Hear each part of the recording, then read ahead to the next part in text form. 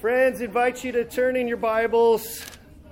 So good to have a kind of little special Christmas Sunday morning here with everyone. And it wouldn't be Christmas Sunday morning, so my wife says, if we don't read from the Christmas story from Luke chapter 2. And so we will, for our scripture reading today, will be Luke chapter 2, verses 1 through, let's see here. Not to the end. Let's see, 1 through, how about we'll go to 38? How about that? Luke 2, 1 through 38 will be our scripture reading. And our reflections this morning are going to come from the latter half of that. But we thought for the context here, it might be good to read the entire birth story from Luke's account. So if you have your Bible, I invite you to turn to Luke chapter 2. And you could follow along as I read, and then I will pray.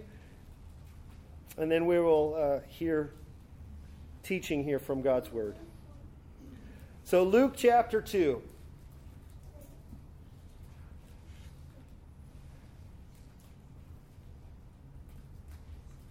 In those days, a decree went out from Caesar Augustus that all the world should be registered. This was the first registration when Quirinius was governor of Syria. And all went to be registered, each to his own town. And Joseph also went up from Galilee, from the town of Nazareth, to Judea, to the city of David, which is called Bethlehem, because he was of the house and lineage of David, to be registered with Mary, his betrothed, who was with child. And while they were there, the time came for her to give birth. And she gave birth to her firstborn son, and wrapped him in swaddling cloths, and laid him in the manger, because there was no place for them in the inn. And in the same region there were shepherds out in the field, keeping watch over their flock by night. And an angel of the Lord appeared to them, and the glory of the Lord shone around them, and they were filled with fear. And the angel said to them, "Fear not, for behold, I bring you good news of great joy that will be for all of the people. For unto you is born this day in the city of David a Savior, who is Christ the Lord. And this will be a sign for you. You will find a baby wrapped in swaddling cloths and lying in a manger." And suddenly there was with the angel a multitude of the heavenly host, praising God and saying, "Glory to God in the highest, and on earth peace among those with whom he is pleased." When the angels went away from them into heaven, the shepherds said to one another, "Let us go over to Bethlehem and see this thing that has happened, which the Lord has made known to us." And they went with haste and found Mary and Joseph and the baby lying in a manger. And when they saw it, they made known the saying that had been told them concerning this child. And all who heard it wondered at what the shepherds told them. But Mary treasured up all these things, pondering them in her heart. And the shepherds returned, glorifying, praising God for all they had heard and seen as it had been told them. At the end of 8 days, when he was circumcised, he was called Jesus, the name given by the angel before he was conceived in the womb. And when the time came for their purification, according to the law of Moses, they brought him up to Jerusalem to present him to the Lord. As it is written in the law of the Lord, every male who first opens the womb shall be called holy to the Lord.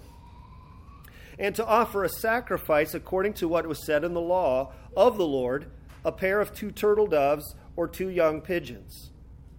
Now there was a man in Jerusalem whose name was Simeon, and this man was righteous and devout, waiting for the consolation of Israel.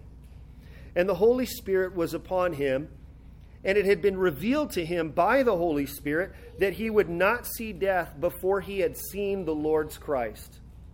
And he came in the Spirit into the temple, and when the parents brought in the child Jesus to do for him according to the custom of the law, he took him up in his arms and blessed God and said, "Lord, Now you are letting your servant depart in peace, according to your word. For my eyes have seen your salvation, that you have prepared in the presence of all peoples, a light for revelation to the Gentiles and for glory to your people Israel. And his father and mother marveled at what was said about him. And Simeon blessed him and said to Mary, his mother, Behold, this child is appointed for the fall and rising of many in Israel, and for a sign that is opposed. And a sword will pierce through your own soul also, so that thoughts from many hearts may be revealed. And there was a prophetess, Anna, the daughter of Phanuel, of the tribe of Asher. She was advanced in years, having lived with her husband 7 years from when she was a virgin, and then as a widow until she was 84. She did not depart from the temple, worshiping with fasting and prayer night and day. And coming at that very hour, she began to give thanks to God and to speak of him to all who were waiting for the redemption of Israel. This is the reading of God's word, and we say, thanks be to God. And so let's pray. God, we thank you for your word. We thank you for this beautiful Christmas story and for what Luke records for us in the events that immediately follow. And God, may you, after having heard your word, may you teach us. May even now, in hearing your word, your Spirit will work into our hearts and give us eyes to see and understand not only what your word says, but what your word is all about. And it's not about us, it's about your Son, Jesus. And so give us eyes to see what Luke records for us here about your Son and our Savior, Jesus Christ. And so guide us here now in the next few moments as we reflect on this passage. And may your word, which is powerful and sharp like a double-edged sword, may it do its work into our hearts. We pray this in Christ's mighty name. And all God's people said, amen and amen. Well, here we come to the fourth of the 4 songs that we have been looking at in Luke's gospel. The 4 Christmas songs. First, we saw Mary's Magnificat, where she announces, magnify, my soul magnifies the Lord. And again, these are the traditional Latin terms for these songs. And then there was the Benedictus, the blessing given to God. And then last week we saw the song of the angels, Glory to God in the highest, or Gloria in excelsis Deo. Today we come to the 4th one, which is the Nunc Dimittis. Nunc Dimittis. I won't make you say it. And this is the Latin for now you may dismiss. Or now you dismiss. And this comes from verse 29 of what we just read. When Simeon, on seeing the Lord Jesus Christ for the first time, and he says, Lord, now you may dismiss your servant in peace, because I have seen, my eyes have seen your salvation. So this is the 4th song that we'll be looking at, and it's kind of the middle of what the passage that we just read here. And so I want us to kind of walk through a little bit of this passage and then kind of explain a little bit what's going on here, and then kind of tie everything together with one kind of thought at the end. And so here's the 3 parts I want us to walk through. First is the presentation of Jesus, and this presentation involves a couple of things. Well, it involves the circumcision of Jesus that we saw in verse 21. At the end of 8 days, when he was circumcised, he was called Jesus, the name given him by the angel before he was conceived in the womb. Now, we saw that in Matthew's gospel. You are to name this child Jesus, for he will save his people from his sins. Matthew chapter 1, verse 21. That's what the angel told to Joseph. And this is the naming ceremony here, is at the circumcision 8 days later. Now, why the circumcision? What does this mean? Well, this is in reference to Genesis chapter 17, when God reaffirms the covenant promise that he was going to bless the world through his descendants, through his seed. That he was going to bring blessing to the world through them. He had promised this in Genesis chapter 12 when he called Abraham out of his homeland, and then he reaffirms it here in Genesis chapter 17, and then he gives them the sign of circumcision. That's the sign of this covenant. That this covenant people that is going to be called, that's going to come from your body, and that kings are going to come from your body, this covenant people is going to have this sign, and this sign is circumcision. And so Jesus is having this done. He's receiving this. It's an amazing thing, really, when you think about it. You have the sign of God's promise to bring blessing to the world given to this chosen people. And Jesus receives that, and he is not only receiving that sign, he is the promise. He is the seed of Abraham through whom the blessing of the world was going to come. So that's the circumcision part. You have the obedience of Joseph and Mary. 3 times, I believe it says, that they come and do what they're going to do according to the law of Moses, according to the law of the Lord. So they're faithfully doing these things, and then they come for the purification. Now, this comes from Leviticus chapter 12. There was a purification process that needed to take place. And if we would look really quickly at Leviticus chapter 12, you can see in verses 6 through 8 that there's rules for purification after childbirth. Now, it might be helpful to remember what Leviticus is all about. God had just brought that people who would come from Abraham through Isaac and through Jacob, he had just delivered them and rescued out of their bondage of slavery in Egypt. And he had made this covenant promise. He goes, now you are my people. You are now a nation. I've just created a nation out of you, and I will be your God, and I will dwell in your midst. But I can't dwell in the midst of a sinful people unless you are kind of ritually holy. And that's what Leviticus is all about. So every little detail of their lives had to be seen in light of their status as God's people. Even down to childbirth, like it says here in chapter 12. And when the days of her this is the purification after childbirth, you can see in the chapter 12. I'm looking at verse 6. And when the days of her purifying are completed, whether a son or a daughter, she shall bring to the priest at the entrance of the tent of meeting a lamb a year old for a burnt offering. So that was this again kind of pictures. This is even out of the womb, an innocent, perfect child is still, like Paul says in Romans, in Adam. We are come into the world with a sin nature, and even in the process of childbirth, there is a ritual purification that has to happen, even for a child who hasn't even sinned yet, because they carry the very sin nature of Adam. And so there needed to be an offering, like there would be an offering if you had committed sins, or when the high priest went in one time of year, there was the shedding of blood, because without the shedding of blood, there is no forgiveness of sins. And this needed to be done even for a child that was brought into the world. And it needed to be a lamb a year old for a burnt offering, and a pigeon or a turtle dove for a sin offering.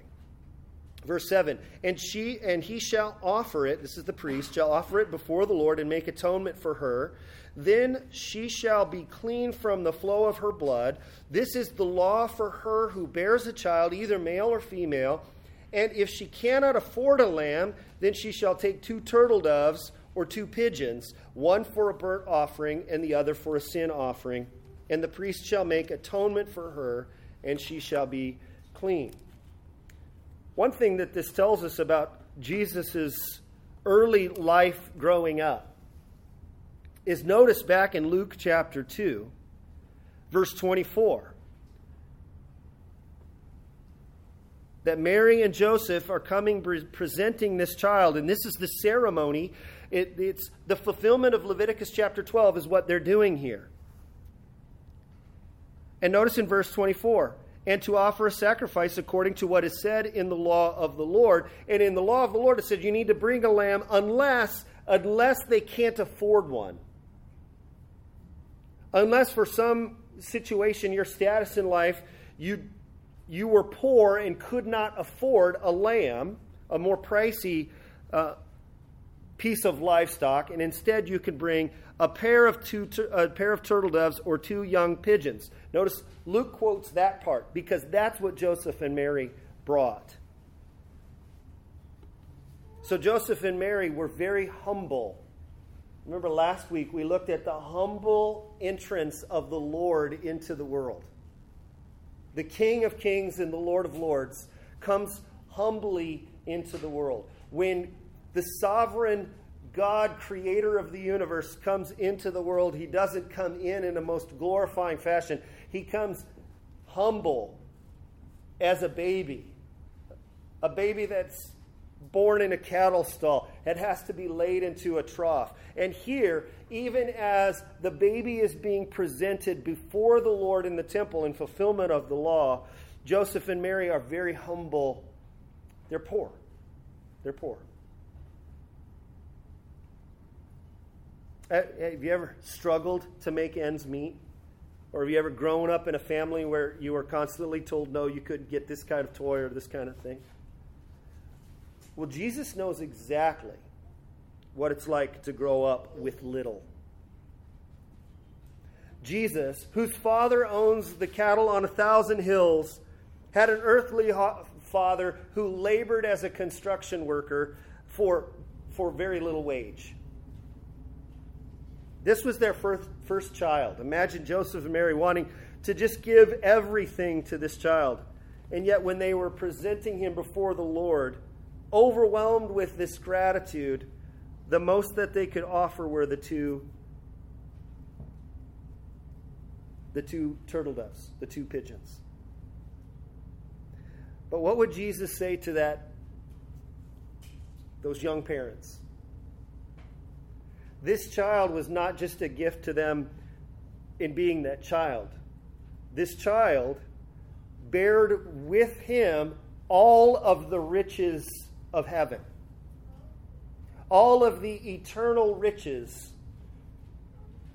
The inheritance that he would get from God the Father is now given to all who would have faith in him. I like how Paul puts it in 2 Corinthians chapter 8, verse 9. For he says, for you know the grace of our Lord Jesus Christ. The grace that though he was rich, yet for your sakes he became poor, so that you, by his poverty, might become rich. This is not talking material wealth here. Jesus did become materially poor and have to live in materially poor circumstances on earth, but he carried with him all of the riches of heaven to all who would come to him. So this is the presentation of Jesus that we have here. Again, picturing his humility. But next we see the Song of Simeon. Notice verses 25 through 26. It begins with Simeon, and I break this part down into 3 little things here too. The Song of Simeon has 3 parts. It's Simeon's promise, I'll give you all of them here, Simeon's prayer, and then Simeon's prophecy. Simeon's promise, this is the promise that he has received from the Lord in verses 25 through 26. Now there was a man in Jerusalem whose name was Simeon. This man was righteous and devout, waiting for the consolation of Israel, and the Holy Spirit was upon him. And it had been revealed to him by the Holy Spirit that he would not see death before he had seen the Lord's Christ. Okay, remember, Christ means, it's the Greek word for Messiah. It's the anointed one. The anointed one of God who he had promised to send. Simeon is righteous and devout. Doesn't mean he's morally flawless. We've seen that before, because no one is righteous, not one. Only Jesus is the one who is righteous according to the law. But this righteousness and this devoutness is, he had a heart for God. Listened and searched out God's word. Wanted to know what God said. And not only Simeon, who very likely probably was a priest. Simeon was in the temple. He was studying God's word. And he was looking forward to the promises of God. But he had been given a special revelation from God that he would not see death until the Lord's Messiah would come.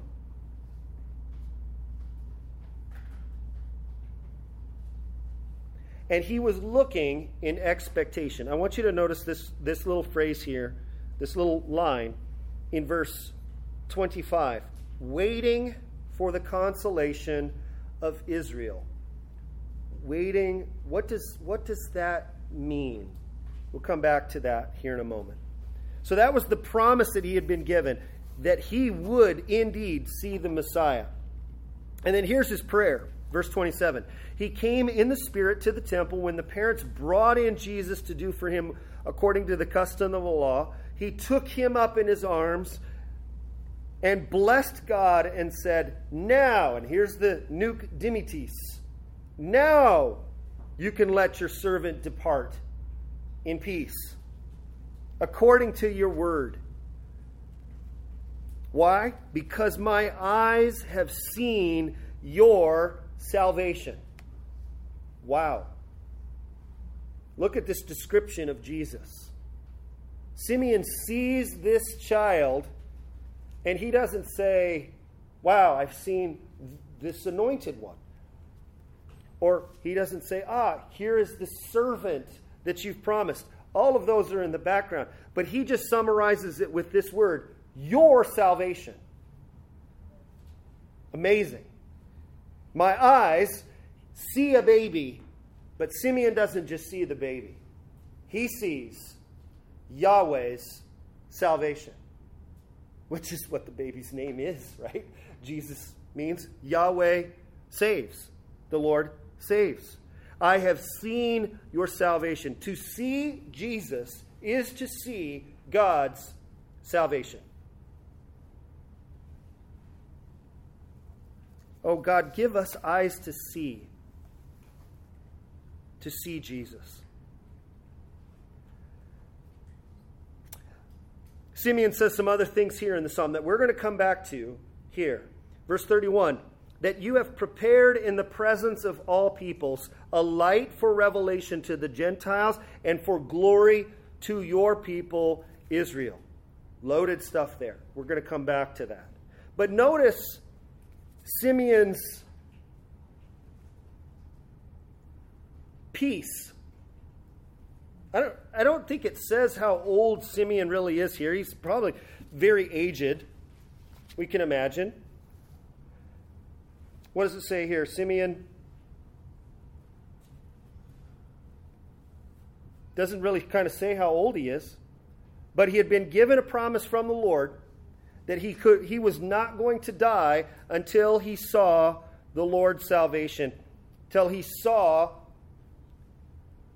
the servant of the Lord coming, and he sees him. And then notice this sense of peace about departing. He has no fear of death,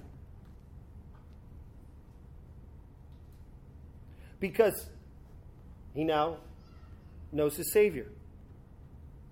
He has no fear of death because he knows his Savior. I like the song that we sang in Christ Alone.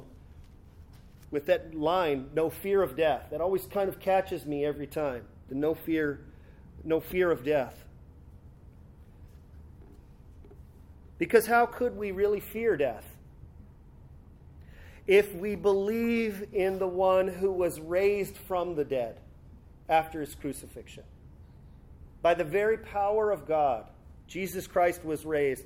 And it says that everybody who has faith in him will likewise be raised. It's why I like what we sang in the first song, Come Behold the Wondrous Mystery. See Christ resurrected and glorified in heaven as we will be when he comes. I think Simeon recognizes this. Simeon epitomizes what the writer of Hebrews says in chapter 2. Since therefore the children share in flesh and blood, he himself likewise partook of the same things. Meaning Jesus took on human flesh that comes in this package of this little baby. He partook of the same things, that through death, his own death on a cross, he might destroy the one who has the power of death. That is the devil. And deliver all those who through fear of death were subject to lifelong slavery. Amen. We have no fear of death because we will receive the resurrection through faith in Christ and his resurrection. Boy, I see a lot of fear of death today. Right? A lot of fear of death.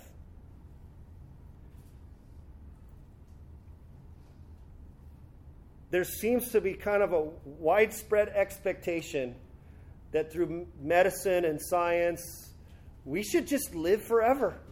We should live to over 100 years old. And that's a good thing. But friends, as believers in the resurrected Jesus Christ, we are no longer in bondage to the fear and slavery of death. Amen. Amen. And Simeon epitomizes this for us. Lord, now depart. Go ahead. That's Simeon's prayer. And then Simeon offers a prophecy at the end, verse 33. And his father and his mother marveled at what was said about him. Can you imagine Joseph and Mary watching this? They're just coming to do the ceremonial thing, and then all of a sudden this man comes and basically he steals the child from their arms. He grabs the baby, and maybe things were different back then. That was like allowable. Simeon took the child and he blessed the child, and he blessed both the parents, and he says to Mary, notice this word that he gives is he's speaking directly to Mary. Behold, this child is appointed for the fall and rising of many in Israel, and for a sign that is opposed. Stop right there, right? This child will be the fall and rising of many in Israel. This is a short kind of a way of saying Jesus is the dividing line.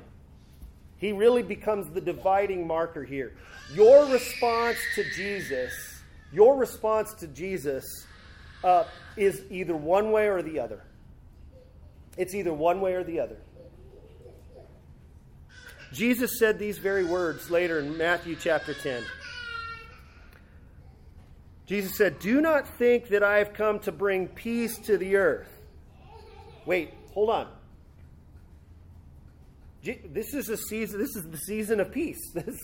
They're the holidays of peace, right? Peace on earth is what the angel's saying.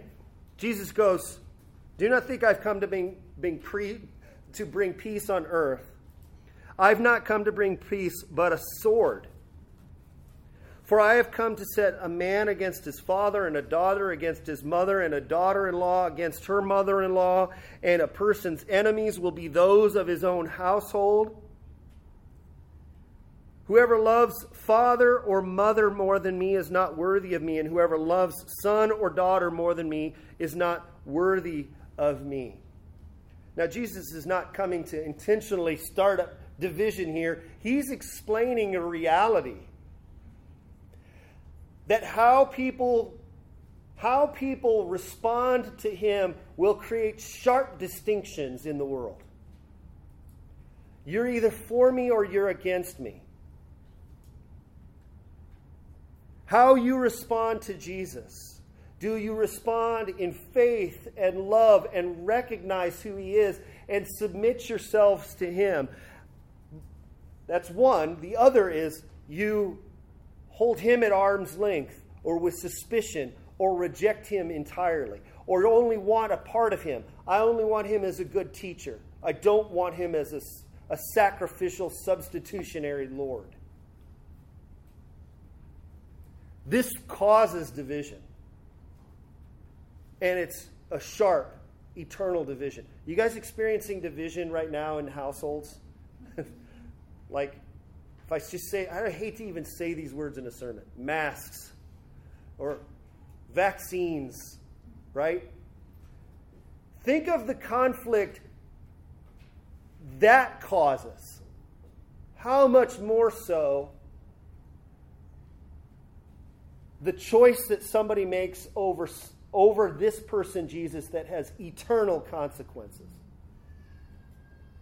This is what Jesus recognizes. And whoever does not take his cross and follow me is not worthy of me. Whoever finds his life will lose it, and whoever loses his life for my sake will find it, Jesus says. This is Simeon's prophecy. He says this to Jesus' mother, Mary. This child will be the rise and fall. And he's going to be a sign of basically that opposition. That's a general statement about Jesus. And then he gets right to a very deeply emotional part to her as well. Notice verse 35. It's put in parentheses here because this is just for Mary. And a sword will pierce through your own soul also. He goes on to say that the thoughts of many hearts will be revealed. That's the distinction part. But it's that word to Mary. And a sword will pierce through your own soul also.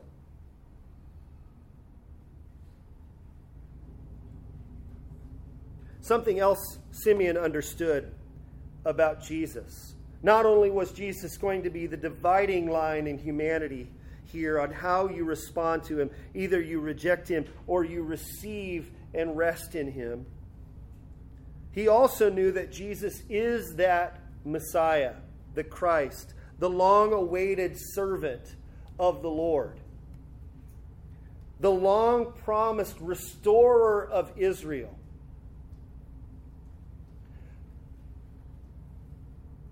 But when you go through the prophets that spoke about this coming one who was eventually going to rule and reign over everything, it says that he has to suffer in order to do it. He goes through suffering before he is exalted as king. The prophets understood this. I want you to look with me to 1 Peter chapter 1. 1 Peter chapter 1, verses 10 through 12. This is at the beginning of Peter's letter, and he writes about this salvation, the salvation of your souls, obtaining the outcome of your faith, the salvation of your souls. And then in verse 10, he says, now concerning this salvation, he says this, the prophets who prophesied about the grace that was to be yours searched and inquired carefully, inquiring what person or time the Spirit of Messiah or Christ in them was indicating when he predicted the sufferings of Christ and the subsequent glory. See, Peter is summarizing here. Let me give you the summary of what the prophets said about the Christ, that there's going to be sufferings and then glory. And he says that the prophets were searching this. They were inquiring about this. Verse 12, it was revealed to them that they were not serving themselves but you in the things that have now been announced to you through those who preached the good news to you by the Holy Spirit, sent from heaven, things into which angels long to look. The prophets were searching this out. Simeon is listed among those. Simeon is one of those prophets searching out for the Christ. And he's now seen him. And he's seen not only his glorification, future glorification, but he knows the suffering. Which is why he looks at the mother and says, a soul will pierce your own soul too. Simeon gets, in some glimpse, a picture of the cross of Christ. And that's Simeon's prophecy. And lastly is Anna's exaltation. Verse 36 through 38. There was a prophetess, Anna, the daughter of Phanuel, tribe of Asher. She was advanced in years, having lived with her husband 7 years from when she was a virgin, and then as a widow until she was 84. She did not depart from the temple, worshiping with fasting and prayer night and day. And then verse 38. And coming up at that very hour, she began to give thanks to God and speak of him to all who were waiting for the redemption of Israel. Not a lot of details here given to us about Anna, but she shares something that in common with Simeon. Very important phrases here. I wanted you to go note this. Note verse 25. The consolation of Israel. Notice verse 30. The Lord's salvation. Verse 32. Simeon said, a light for revelation to the Gentiles and for glory to your people Israel. And then what Anna says here, the redemption of Jerusalem. What is that? What are they talking about? This consolation of Israel. This consolation of Israel is what I think you see in the latter half of Isaiah. Starting in chapter 40 and on, you see glimpses and pictures of this. Isaiah chapter 40, actually the first 39 chapters of Isaiah is the kind of the prophesy, the warning about this coming judgment of Israel being sent into exile. And yet in verse 40, it turns to a note of promise where it says, comfort my people, says your God.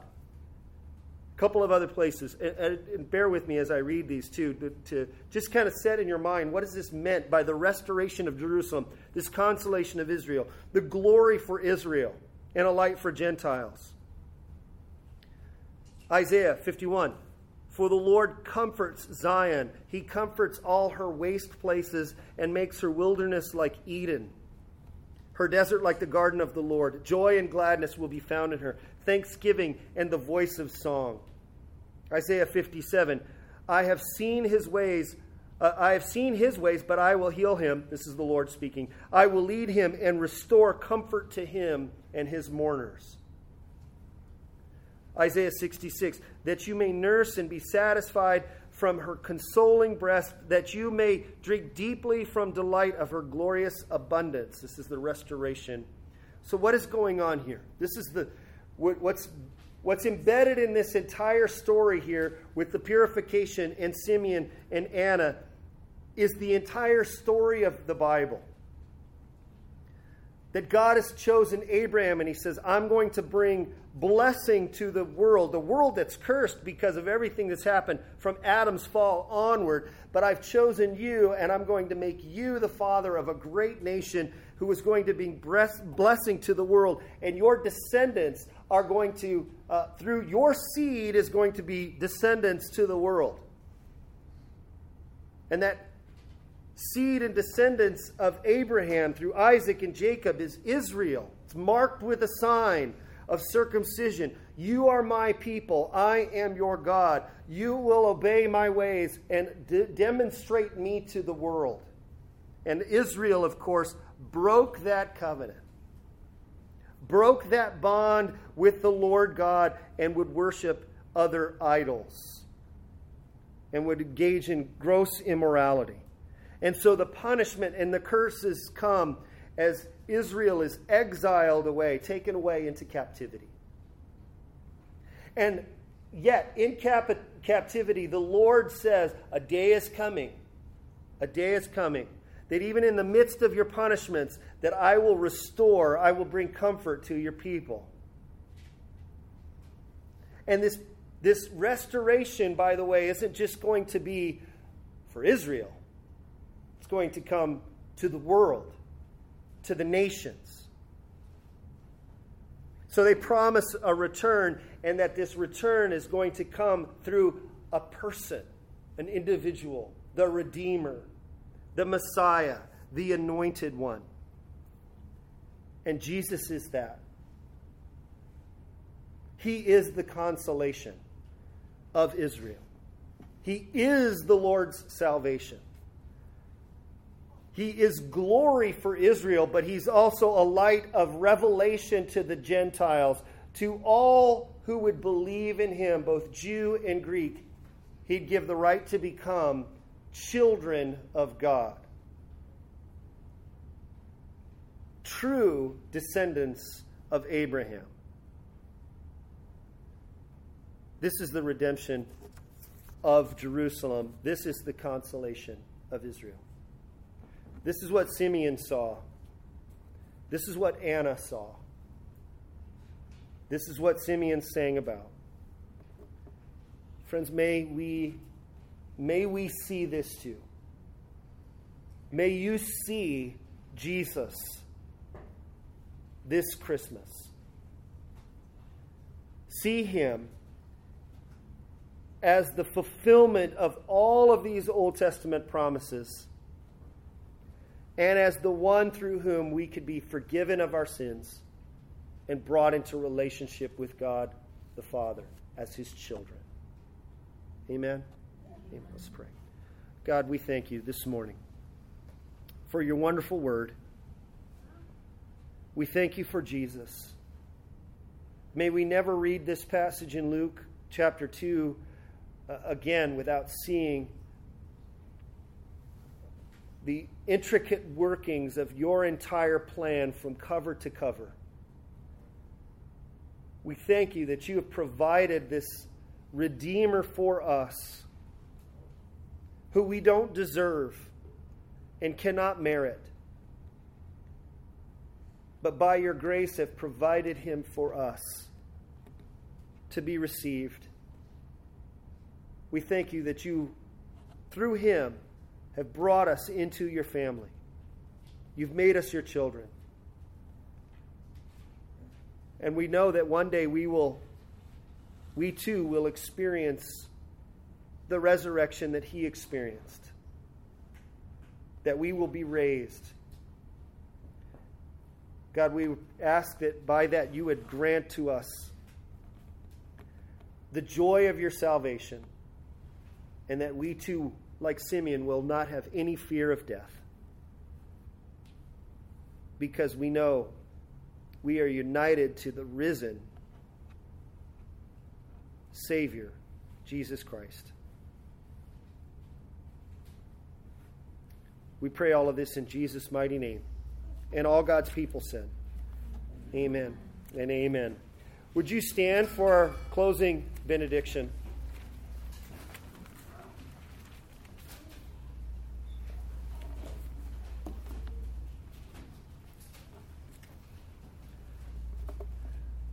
And again, if you have any prayer requests, anything you would like to have prayer for, or have any questions about anything, love to talk with you afterward and pray for you afterward. And then also a reminder that there's an offering box over on the table. But here is our closing benediction for this morning.